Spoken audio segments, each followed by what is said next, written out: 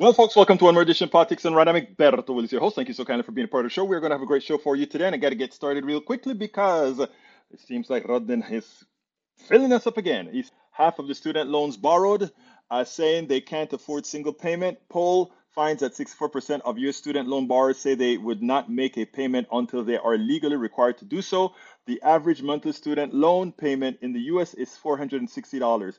The survey results were released week after the Biden administration announced a fourth extension of the federal student loan repayment moratorium. You should have been here when we discussed that, a freeze that had been in place since the beginning of the COVID-19 epidemic.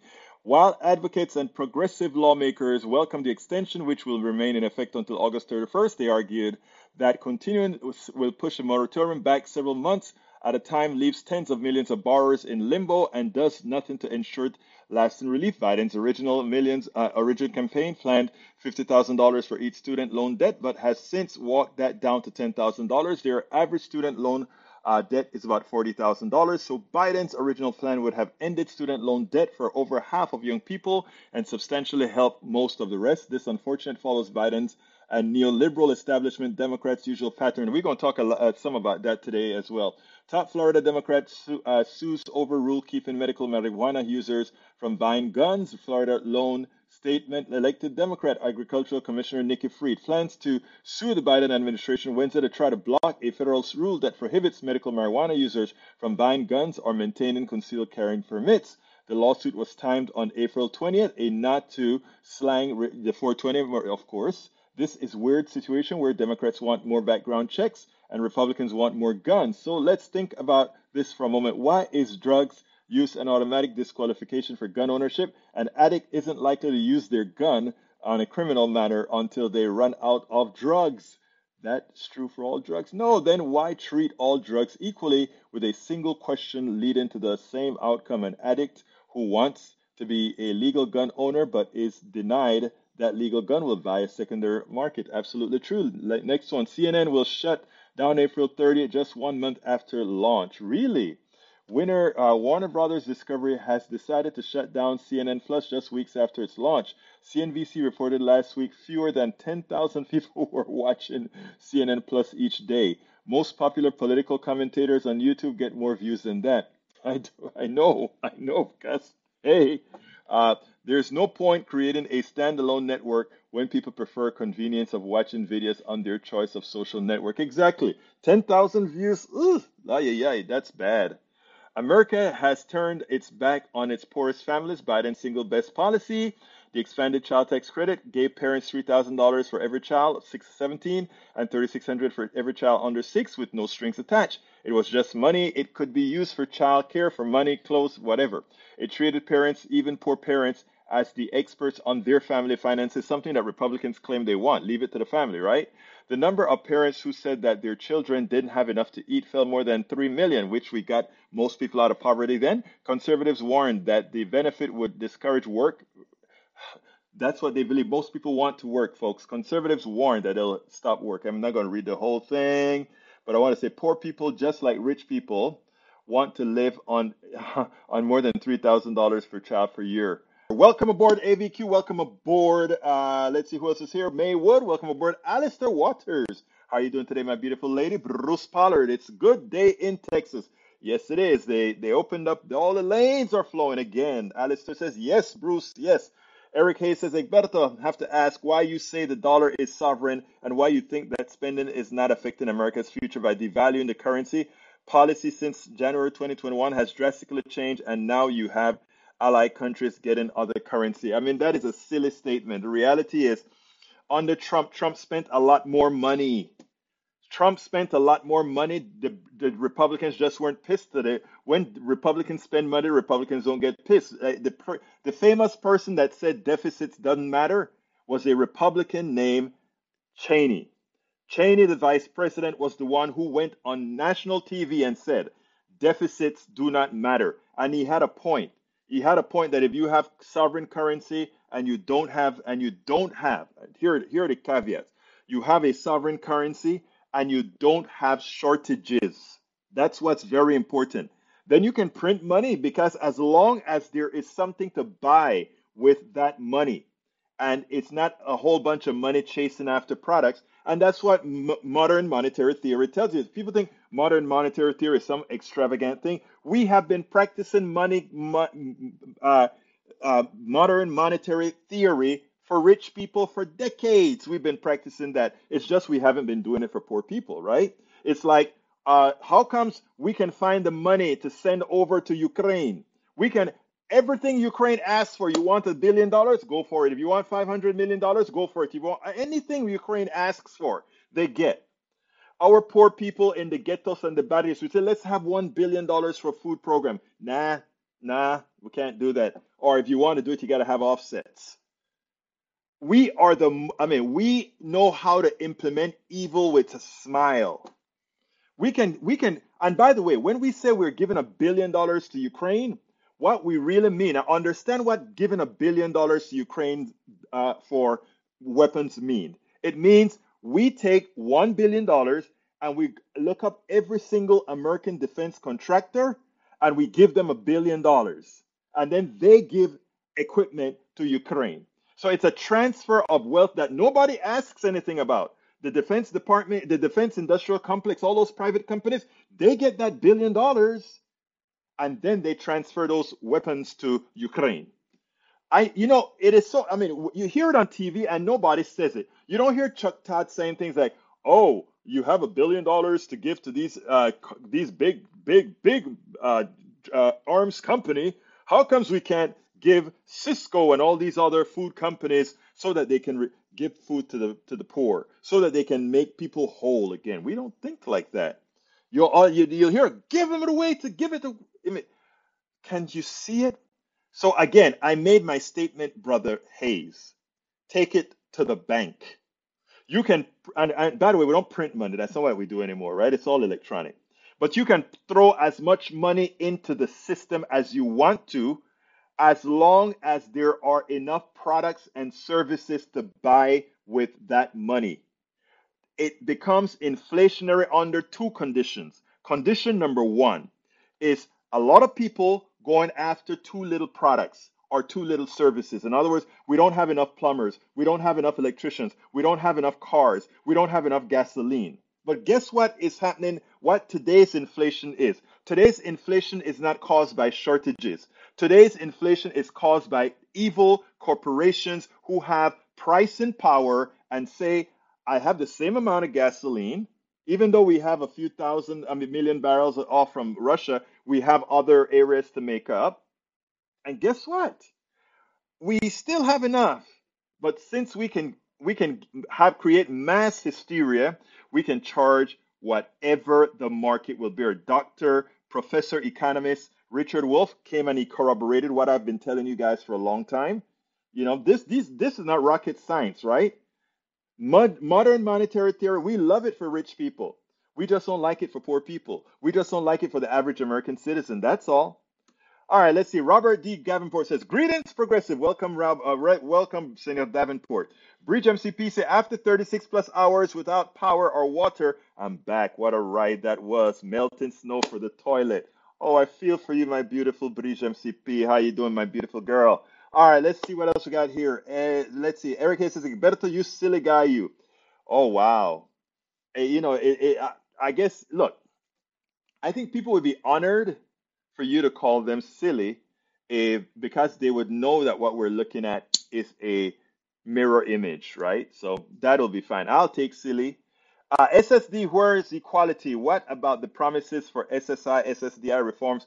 We really need that boost. We have to demand things, brother. SSDI, where's the equity? We need to demand it. Squeedo! All right, let's see. Eric Hayes says, tell the sovereign people that when buying groceries when they lost. No. I tell you what, Eric, you are so pissed off at these high grocery prices. Why don't you go to the people who are causing the high grocery prices? If you are so big, bad, and want to solve the problem, why don't you join us and solve the problem? It's silly to say I'm going to go to Biden and ask Biden to solve the problem. You want to solve the problem with the high prices of food? Go to the grocers that are milking you, who have the pricing power to do what they're doing. But you know what? You are so your mind is so set on the idiocy coming from the right that you can't see the truth in front of you. Biden can't set prices.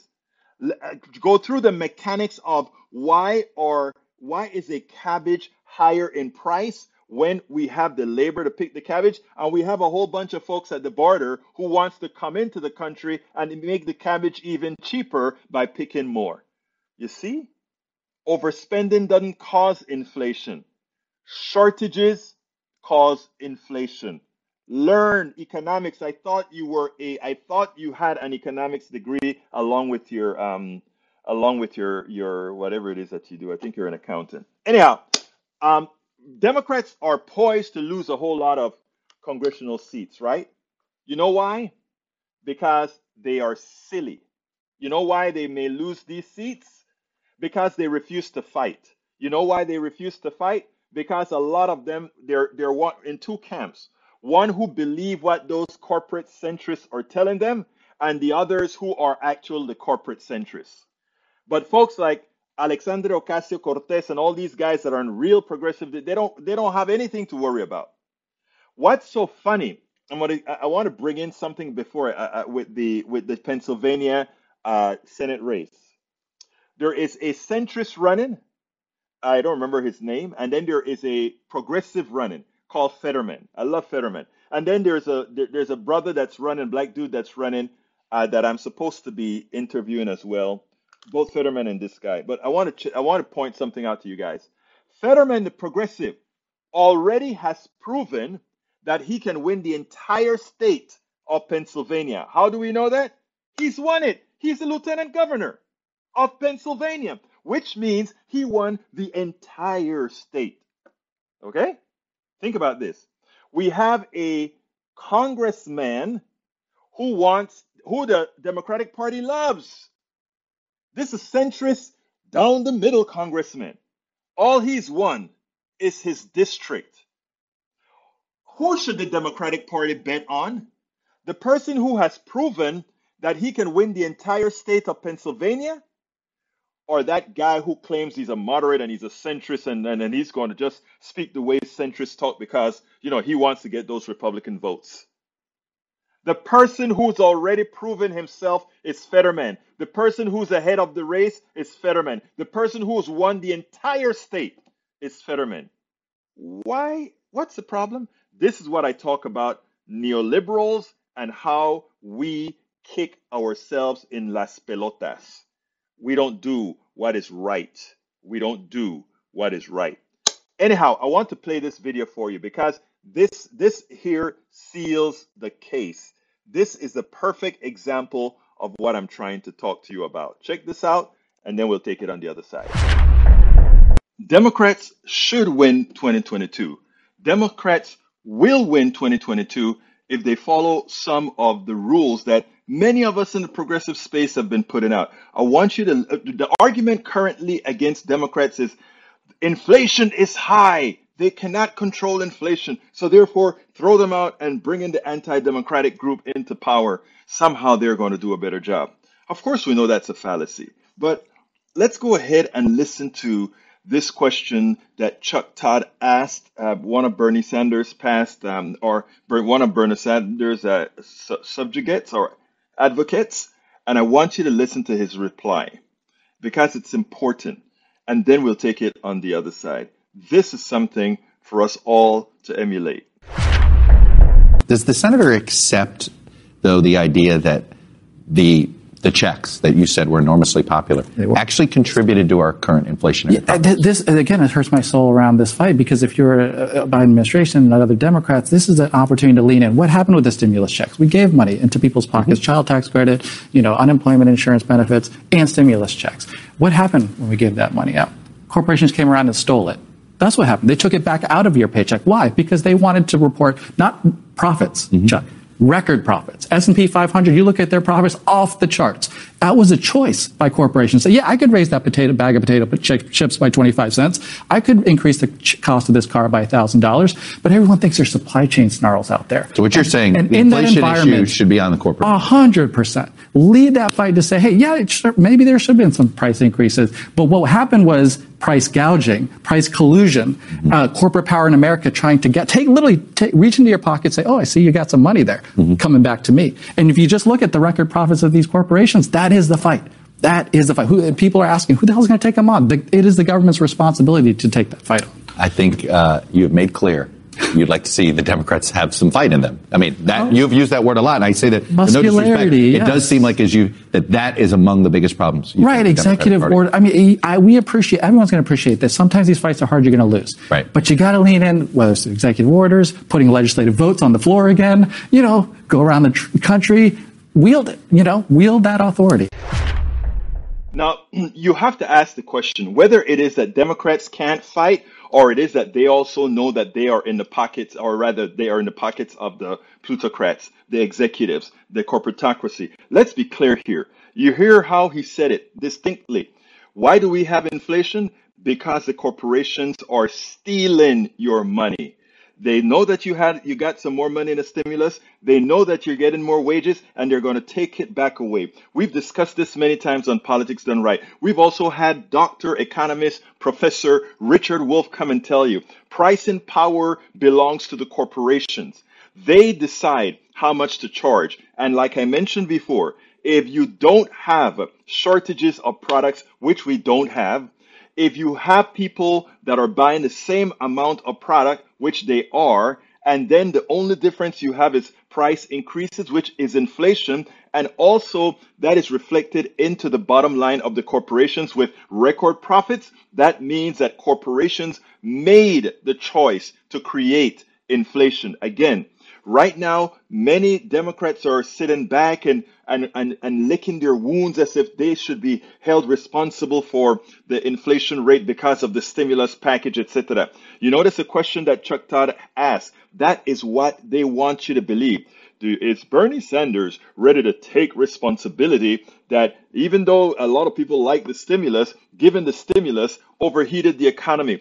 Given the stimulus did not overheat the economy. Are you saying that people should live in a permanent state of poverty, in a permanent state of want, in a permanent state of need? If you believe that given a stimulus overheated the economy, you are saying that you are privy to an economy that cannot support people living at a certain rate of happiness, of a certain rate of having the appropriate finances. Because if you think giving people what they deserve, and not even what they deserve, less than what they deserve, but what they hadn't had, if you think for 1 minute that just letting people just exist is what your economy stands for, and if for some reason people get a little bit more, it goes into inflation, it doesn't work that way. The billionaires continue to amass their billions during the pandemic. The billionaires continued to pilfer Americans, and they're doing right now. Democrats should be leaning in and pointing out that it's corporate thievery. It's a capitalist thievery that is occurring right now. And until we change the messaging paradigm, until we change it in its entirety, and stop allowing the mainstream media, Chuck Todd saying, well, is Bernie ready to accept responsibility for overheating the economy by promoting the stimulus, which everybody likes? Hell no. Bernie's not sorry. Bernie wants more stimulus. We need to take away a lot more money from the billionaires, which they got on your backs. That is what we need to do. When are we going to see the big picture? When are we going to understand the concept that every capitalist knows? What is the price of a product? Whatever the market can bear. In other words, whatever we can steal from you. That is the price of the product. Listen to what we talked about a few days ago with Dr. Richard Wolff. That is what it's all about. Chuck Todd, I'm glad you asked that question, because it should give the impetus to every Democrat to go ahead, every progressive to answer that question. And anyone who doesn't answer that question the way you just heard it answered is in the pockets of the corporatocracy. We And spend a lot of time deconstructing the news, trying to parse it into a form. and I completely stand by that statement. Anybody, absolutely anybody who doesn't agree with that statement is in the pockets of the corporatocracy or is delusional. There aren't two ways about it. Okay? Because I made a statement here that I want to reiterate. Okay? If you are saying people are needing for money, people don't make enough to survive. If you are saying giving them enough money to survive is tantamount to creating inflationary pressures, even as billionaires continue to amass on their backs, you're saying you have a fraudulent economy, which is what I say. We do have a fraudulent economy. This economy, as I learned in decades ago through Dr. Richard Wolff when I went and saw his symposium, Capitalism Hits the Fan, where we exchange debt, where we exchange wages for debt. We explained that in several shows past. We exchanged wages for debt. All right, at SSDI, Democrats need to pass bills for Americans not to send killing machines to other countries. Our citizens matter. Yeah, we can always find money for guns, guys. Always. Okay, I'm not going to do my ass till after. I'm going to go ahead and play the interview that I had with JD Mass, and then I'll come back. But let me see if I think I saw CSEC said something that probably needed an immediate response. Let's see what he said. I thought I saw something from CSEC, but I am not sure. I'm not sure. Did he say anytime you dump more than $3 trillion into the economy while shortages in production is still happening will produce inflation? There are no shortages. Have you gone to the store? If you missed a particular product, there is another one present to replace it. I've been to the store. There's a particular name brand. It's not there anymore, mostly because of the supply chain problem created by the greed and just-in-time inventory by the fraudulent capitalists. But still, there are alternatives, right? There are no shortages. Punto y final. I'm not even going to discuss that. We do not have shortages. If you go to a gas station, have you found any gas stations that are empty right now? No. If you go anywhere, and by the way, and people are driving the same and filling up the same, but you're not seeing these shortages. This is fraud that is typical of this type of economic system. Okay? I would be with you if we were going around the place and, oh my God, I can't get this, I can't get that. There is no shortage of products. Period. We're not going to discuss it because if you go to the store and you can buy bread, eggs, cheese, and you can also get your car and you can buy whatever, and the only difference is that the price is high, that means they're gouging you. But anyway, let's go ahead and listen to Brother JD Mass, and then we can discuss this a little further as I get back there. So let's go, Brother JD Mass, take it away. All right, I want you to take it away. Welcome to one more edition of Politics and Random. Berto Willis, your host. Thank you so kindly for being a part of this program. Today we have a very special guest, JD Mass, a former manager for musician Nelly, is with us today. JD Mass earned his doctorate in organizational psychology and became heavily involved in white anti-racism groups in Los Angeles and later in St. Louis. This work inspired him to write Race for What? A wise thinker and guide, JD hopes for our society to finally connect the harm of racism and help create a humane world. JD Mass, welcome to Politics and Right. Thank you very much for having me. Hey, I want to read something that was in your work. It says, Race for What? Provides stories with the book Race for What? Provides stories with a unique perspective from a white man's experience and illustrates 7 steps to heal.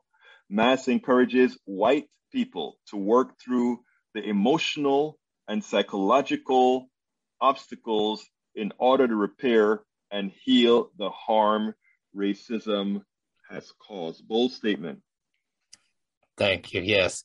I mean, that's what I feel like is stopping us from this change that we've been reportedly on our process of doing since the ending of slavery is the dealing with the actual emotional and intentional side of it. What was going on? What led us to even create it in the first place? Let's identify what are those traits, and then let's work through those so that we can see the value of healing. All right, let's go a little bit earlier on, because I mean one of the hooks that I know you use a lot of times is like, hey, you actually worked with Nelly. You were Nelly's business manager for a while. I was. How did that come about, first of all, and how does that intersect with your notion of race? Was that instrumental at all, or was that ancillary? So Nelly and I grew up as friends. He moved to our neighborhood, and around the 7th grade, we started hanging out between 8th and 9th grade, going into high school. And he and I became very close friends, and I was always entrepreneurial. And as his career took off, he wanted to do some entrepreneurial things. And so he asked me to join him in that process of helping him build his companies. Now, did you find that that you learned something interfacing with somebody of color in business that you wouldn't have otherwise found out? And there's a specific reason I'm asking you that. So yes, so as I've mentioned in the book on the chapter about my time with Nelly, I noticed a few things. One, I came in with the white savior kind of syndrome approach to it. I wanted to make sure that I brought my level of expertise, and I wanted to, protect everybody and save everybody if there was mistakes being made and things of that nature. And I did, while I thought I was being inclusive, I really wasn't. And it took me some time to reflect on that and recognize that. And, I made decisions also on my own without consulting him that I thought was best for us, but not at that time. So that was my own introspection. I also noticed as we did Apple Bottoms jeans and Apple Bottoms clothing line, and we were trying to expand that we were dealing with a white culture in finance that was looking to back us, but had no understanding of what Black culture, Black store owners had to go through, how credit wasn't afforded to them. So we were making sales based on future cash projections, and it was hard to get finances to say, oh yeah, we believe they'll pay. And so it was a very difference in culture that made it difficult to do business. Yeah, well, a lot of people don't understand that they believe that you start into business and they don't believe that somebody's hue can actually decide if you're going to get credit or not, or if you're credit worthy or not. As a business owner myself, I've gone through a whole lot of that. Beat it, of course, but gone through a whole lot of that, and that you understood that being next to somebody who was actually going through it was a good thing. Okay, tell me about the 7 steps for addressing the racial divide as you see it. So it's the step number 1 for white, and it's geared towards white folks. Step number 1 is to just not take a step. Stop for a moment and do some reflection, some understanding, gain some understanding before we go forward. Let's look at why racism could have started. Let's recognize that we don't have an understanding, and oftentimes we don't even know much about Black culture or any other culture because we've been taught only about our own culture as if that's the only one that's important, which feeds into this kind of white supremacy culture idea, right? So step 1, don't take a step, gain some understanding. Step 2 would be to actually acknowledge the harm of our culture, beyond, including anti-Black racism, but beyond that as well, just in the way that we interact is so individualistic based, and with this scarcity mentality that we bring, we don't understand community living. We don't understand that. So that there's harms that come from the way we have approached building our culture. And number 3 is to let go of privilege, let go of control, and let go of our fears so that we can be open to something new and something greater than what we're doing. I want to stop you on that part because you brought up the word privilege. And what I find that a lot of my, not a lot of my, some of my white friends think that there isn't privilege because, let's say, you take a look at white folks in Appalachia that are living way below the standard of living of, let's say, even somebody in some of the ghettos in the major cities, etc. How do you explain, you rightfully talk about privilege. How do you explain that to as you try to put that out? So privilege has context when they're defining it in those terms. Yes, they can make an argument for lack of privilege. However, there's been a system that has been supportive of white folks maintaining a level of advancement with ease that other cultures don't have. And so even though it should come naturally, and it seems to, if it comes naturally to us and we don't really see how it doesn't come naturally to others, we can ignore and be blind to the fact that we have these privileges because they really they should. And in writing, they do, right? Like I read something the other day that said, all lives matter would make sense if all people were created equal in the first writings of when we said all, right? If these, the pursuit of happiness and the justice for all meant all folks then. So then all lives saying all lives matter has the same context as those. Then Black Lives Matter is because those never included Black lives in the first place. And that is the level of privilege that I don't think we get to understand. I want to add something to that, and then we'll go to your step number 4. And that is, and I think it's something that is important that our listeners actually understand. I always give the example of when I went for my first loan in business. It was in the 80s. It was for $40,000. I had perfect credit. I had all these attributes: good resume, good job, etc. A friend of mine, white guy, good friend of mine, he was a coke addict. Everybody who's watched him play with his nose know that he was a coke addict. He was starting a new business. I was starting a new business. We went to the same bank. Again, we all wore our suits. We went into the bank. The bank folks spoke to him. They gave him a break. He got the $40,000. They told me don't even bother filling out an application. This was the 80s. That is what privilege looks like, just right. By an appearance that you don't do. And a lot of people don't quite get that. I can put a suit on with somebody from Appalachia and that knows absolutely nothing, and they'll get into the door. Right. And I would have to hope that I can get into the door. Just a thought that I wanted to put out there. Continue with your 4, sir. I talk about it in the book. I was able to exchange anything at any store without question. And my friends exchanged things and were denied, would hand them to me in the parking lot. I'd go right back into the same attendant and exchange something for them. And that is the level of privilege at a small scale, but it's still a representation of common everyday life.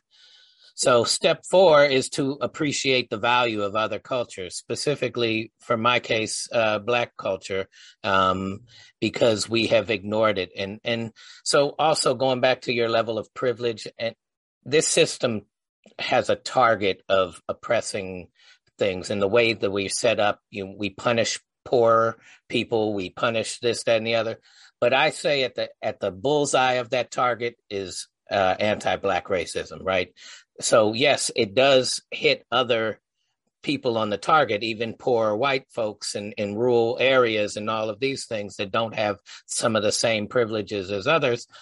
But that target has a bullseye, and then it builds from there. I have a question for you, because you say something that we can infer from it, but why do you think we can have all that kind of privilege, but that specifically anti-Black is an issue? What would that be? What would be the cause of that? So I think that there's 1, a lack of understanding. There's 2, a huge fear in our, and I believe the fear is in our feeling of adequacy in comparison. And I say that because we say that there's like a fear of Black retaliation if we were to go through a stage of repair and reparations and whatnot. But there's ever been a level of retaliation throughout all the harm that's been caused yet. So that fear is a projected one. I think Well, our fear. yeah, I want to interrupt a second again because I mean, you are, I mean, I'm so glad that you articulate that because it's an important point. But we actually have a great example. Apartheid didn't leave South Africa until the early 90s, as I Mhm. recall. And when they had the Truth and Resolution Commission, as it turns out, nobody had anything to fear about. The millions of blacks that everybody were fearful would suddenly come down on the very small amount of whites in South Africa never occurred. Right. So we have Right. examples that this is not how societies normally work. Yes. And that level of ignorance created by our fear. And I think our fear has to do with some level of insecurity, right? I mean, Hmm. to me, racism is massive, very harmful bullying Hmm. at this like gross kind of cultural level, right? And so when you start to untangle what a bully does, a bully tries to make themselves feel better by making someone else feel lower than them. Right. But that starts from a place of not feeling good about themselves in the first place. Somewhere in there, there's a desire to boost themselves, but their knowledge of how to do so is to make someone else feel lesser than.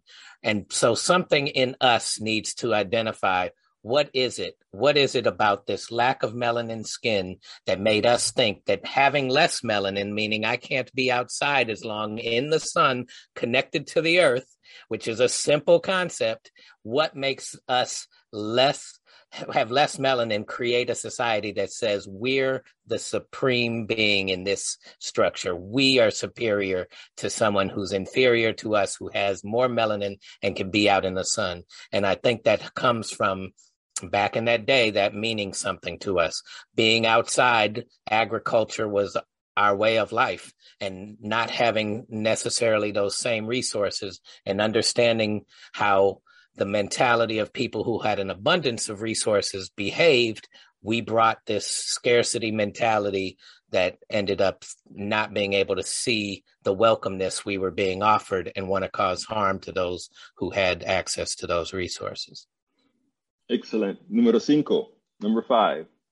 So number 5 is reparations, right? If we can actually have a value and start to appreciate the value of others without feeling bad about ourselves, but actually recognize the humanity that, like you were saying, that existed in cultures of indigenous and Aboriginal people, then having reparations wouldn't just be a cost, and we actually has a cost to a value, because everything we do has a cost.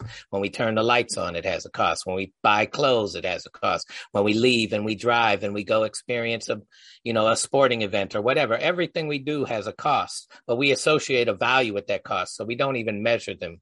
But with reparations, we're stuck with this cost thing. So step 5 is reparations. Step 4 being that we have value to that. And then leading us to step 6 would be, what can we build once we've repaired this situation? And I think we need a new mind, one that we can identify as humanitarian and give us an example, so that we can, as white folks, if we're really going to make a change, it is to stop with the control and move into a place of servitude, so that we can understand how to live in a humane place and in a humane way. That is step 7 in living in a manifesting humanity. It is amazing because it is so much easier to love than to hate. It is so much easier to live harmoniously than disharmoniously. It is so much easier and actually more fun to cherish differences. I always tell folks that I simply enjoy going to an Italian restaurant. We always used to talk about melting pots, right? Right. And I'm from Panama, Central America.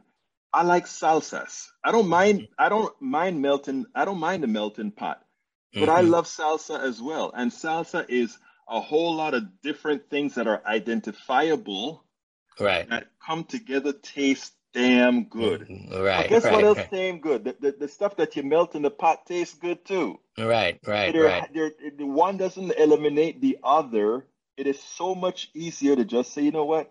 I love human beings, isn't it? Yes, it is. And there's just that fear that we need to really identify in ourselves that prohibits us from wanting to just share space and enjoy one another versus try to control what do we feel like we're losing by doing so, and what's the end result that we're so afraid is going to happen, because it's projected.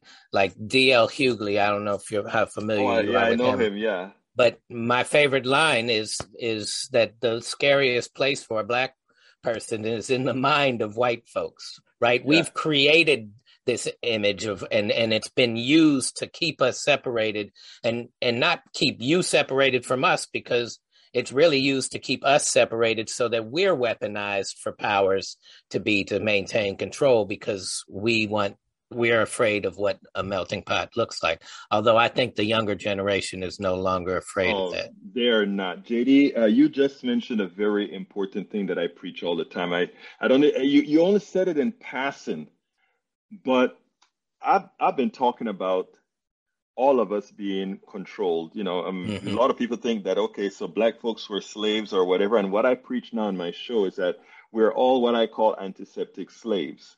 And the reason I call it antiseptic slaves is that the powers that be, it's in their interest to keep, the conquer and divide has merit. It's in their interest to make sure that you fear me. Right. Because if you're concerned about me, I have control of both you and the other.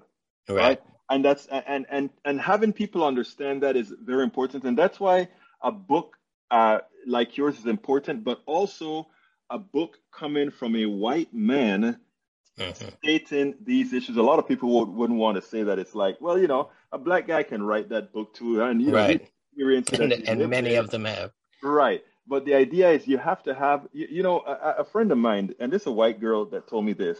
She said, Egbert, I'm going to tell you something. It is time. When I became a blogger and an activist and all of that, I was not a Black activist or a Black blogger or anything. I was a blogger. I was an activist. I was working on economic issues and etc. And I specifically didn't want to work on Black issues because of that association of, I don't want somebody to think Black is only. And she said something that you sort of alluded to, and that was, racism is a white creation. We are the ones who did this. And, I didn't ask her to say this. And then she said, we have to start telling white people to fix what's wrong. Right. Don't ask Black people to fix it. Maybe get information as far as how you feel, what you feel, etc. But remember, they're not the ones who had the whips. They're not the ones who said you couldn't vote. They're not the ones who, all these things that we consider undemocratic in this country, they weren't the ones that instantiated it. Your thoughts on that? On what she said? So one, absolutely. It's on us to really repair the harm that we've done. It's also on us to be more curious of other cultures so that we can learn something new, because we'll keep repeating the same thing if we don't, right? Like cancel culture is mostly associated with progressives, but violence and murdering somebody is cancel culture. So let's not get that twisted either. The NRA is as much associated with cancel culture as the progressives are. It's both harmful. So if you're taking, so as white folks, that's why step one is don't take a step. Learn that maybe our real change is to move from a position of being out front and leading into a position of learning and serving and seeing the value of that. And that's significant difference in change. But in order to do that, we have to address the repair that needs to happen. And some of that, I think, has to do with repairing our own sense of esteem, our own sense of values, and changing what is valuable to us, because we're all miserable in this culture and we want change. And I think that was really reflected on, in our country, it was reflected from George Bush to Obama, that there was a desire for change. I think Obama looked like change, but didn't have the influence of changing the system itself. Mm-hmm. Right. And so that when he left office, there was still a desire for change. And Trump, whether you like him or not, he's different, right? He was different as a politician for us. The left on the Democratic side didn't recognize Bernie was different, and they didn't promote that. And they promoted Hillary even because she looked different, she was still part of the same practices. Mm-hmm. And I think we got so afraid of what the difference in Trump did that we brought back Biden, and now we still want change. Right. And that change needs to happen. And it's imperative for us to address the need for change and make a move to learn how to operate in a cooperative way. But we can't even understand the individualism and the separation and the disconnection that we have in our culture that's leading to these certain things. That's what I hope to help bring some light to. Brother JD Massa, let me tell you, I am pretty sure that your book will be a part of, it's going to take a whole lot of us doing a whole lot of things. And you add into the discussion and you bring in these subjects, issues in. I think it's important. The last question I always ask all my guests is, what would you have liked me to ask you that I didn't? What would I have liked? Oh boy, that might be the toughest question I've ever been asked. What would I have liked? I mean, if you want to make a final statement, it's just as fine as well.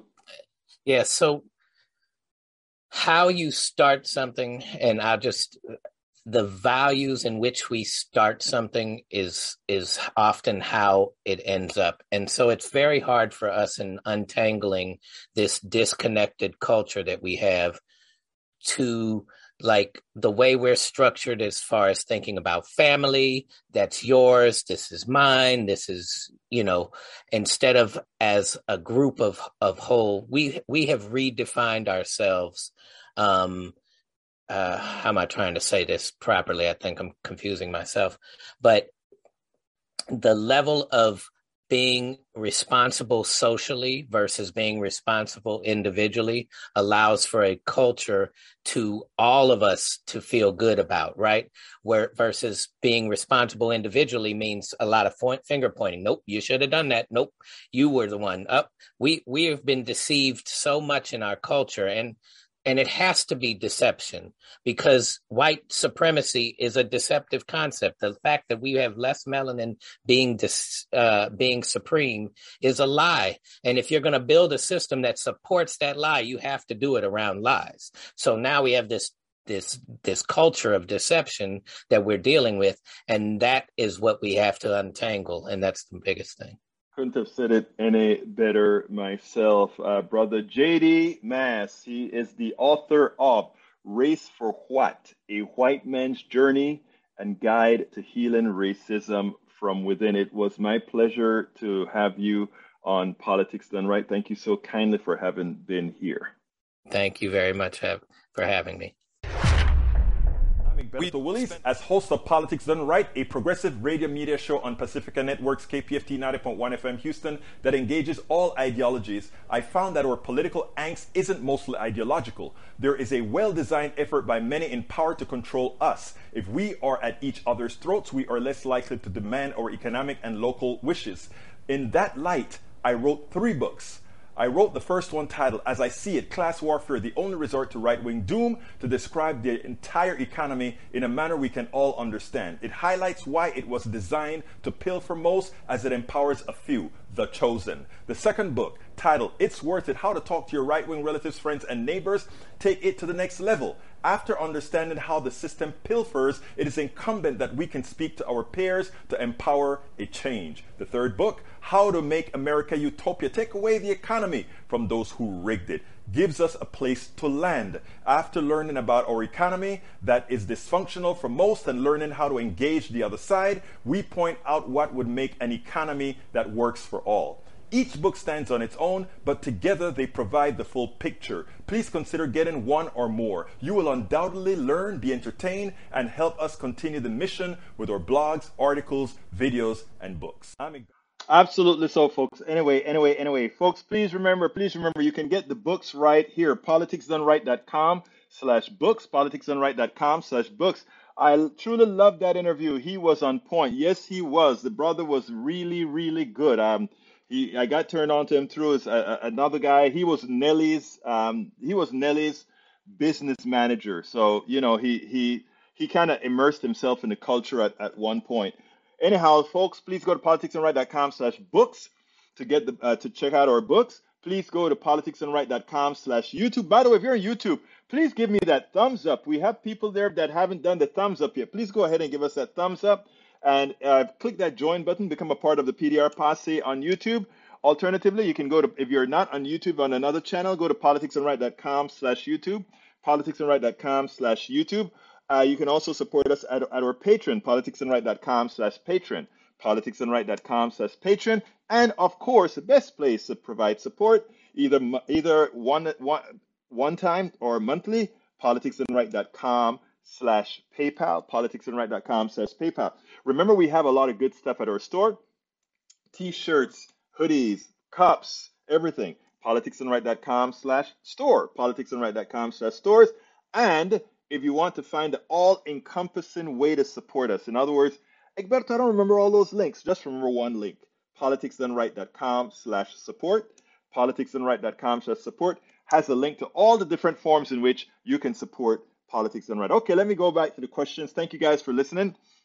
I want to talk to CSAC, and he said the problem is that the Central Reserve has had to keep interest rates very low due to all the borrowing and spending government is doing.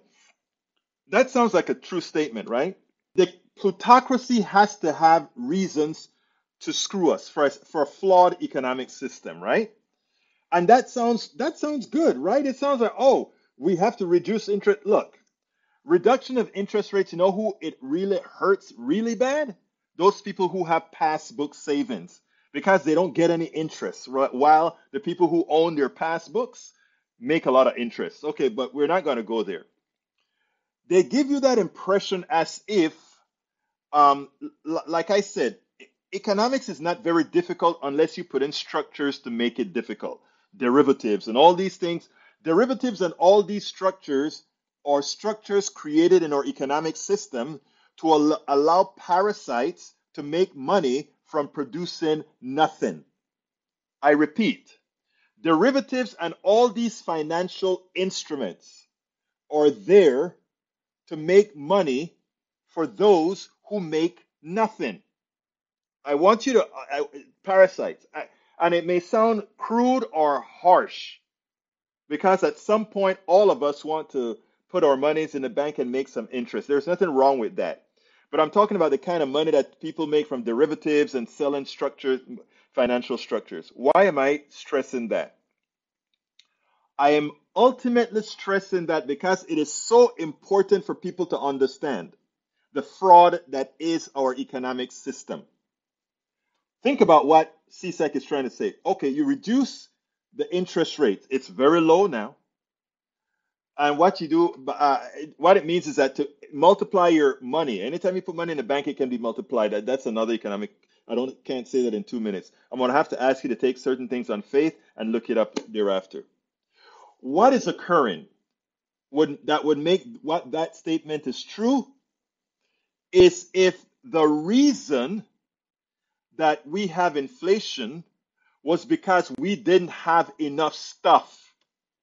But again, I ask you not to just listen to what the talking heads tell you or what the capitalist economists tell you. I ask you to go through the machinery of, all right, if I have $1, I take that dollar and I spend it with the baker. That baker has to take that dollar and spend it with the guy who has flour, who makes all these other things. Go through the channel. You can do it. You don't need an economist for you to actually go through the permutations of how that dollar gets split back. When our economy crashed, it had more to do with the derivative market crashing for a reason. Okay? I wanted to find a way to make money off of nothing. I'm going to go 1 minute over to tell this story. Because derivatives used to stabilize price, for example, to energy companies. I understand all that crap. They use derivatives to get the price of oil today as it's going to be tomorrow. Well, if you follow what I believe in, oil should be nationalized and that should be a constant value. So nobody would need to create a derivative on oil. Again, that is parasites making money for no reasons whatsoever. The oil is in the ground. It belongs to us all. Make it nationalize the oil and keep the airlines private. Their costs for oil would be constant where they wouldn't have to buy derivatives to ensure that the price of the gas they're paying today is held constant for X number of years based on the derivative that they bought. They don't call those derivatives though. They call them contracts. But anyhow, here is what I'm saying. This is very, very important. What you want to do then is they want to make money off of nothing, right? So they package a whole lot of loans that they know a lot of people are on default. So they give everybody credit. Remember what I said earlier. They didn't want to give us wage increases because there's some permanence to that. So they gave us credit. So they still allowed us to buy the things to keep the economy going.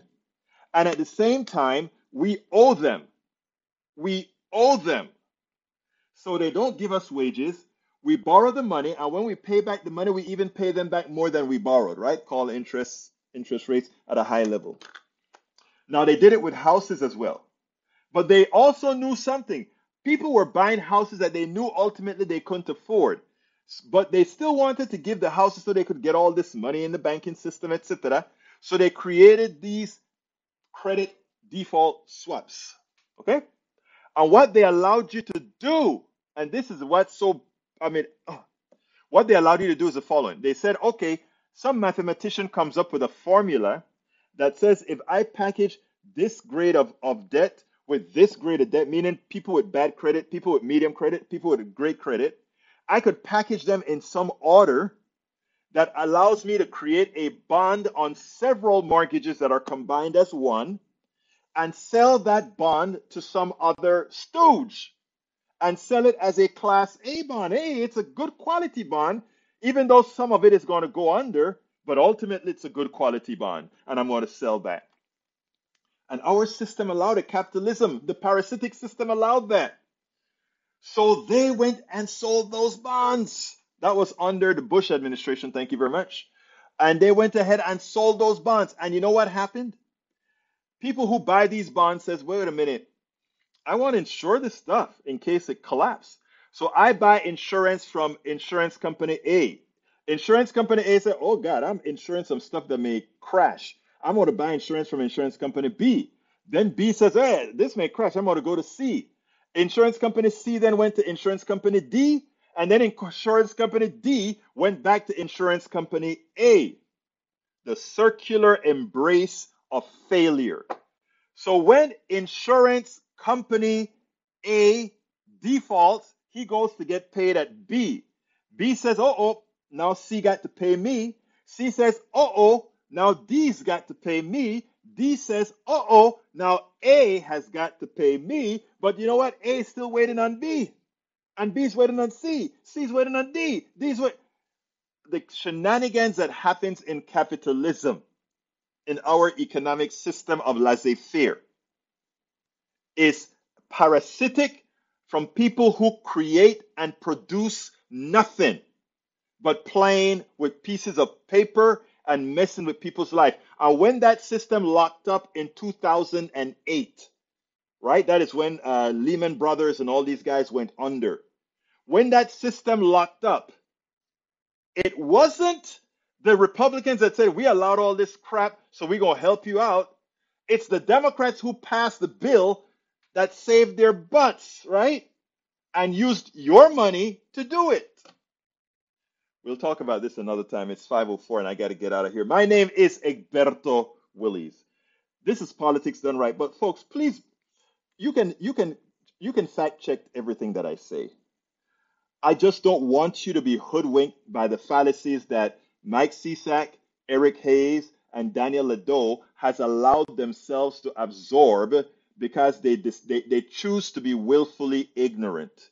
I love them, but they have chosen to be willfully ignorant and allowed themselves, their minds to be enslaved by parasites who are using them to continue to promote the message. My name is Egberto Willies. This is Politics Done Right, and you know how I end this baby. I am what? Out! We spend a lot of time deconstructing the news, trying to parse it into a form that everybody can understand. We try to find those little nitpicks where it flies above the fray, etc.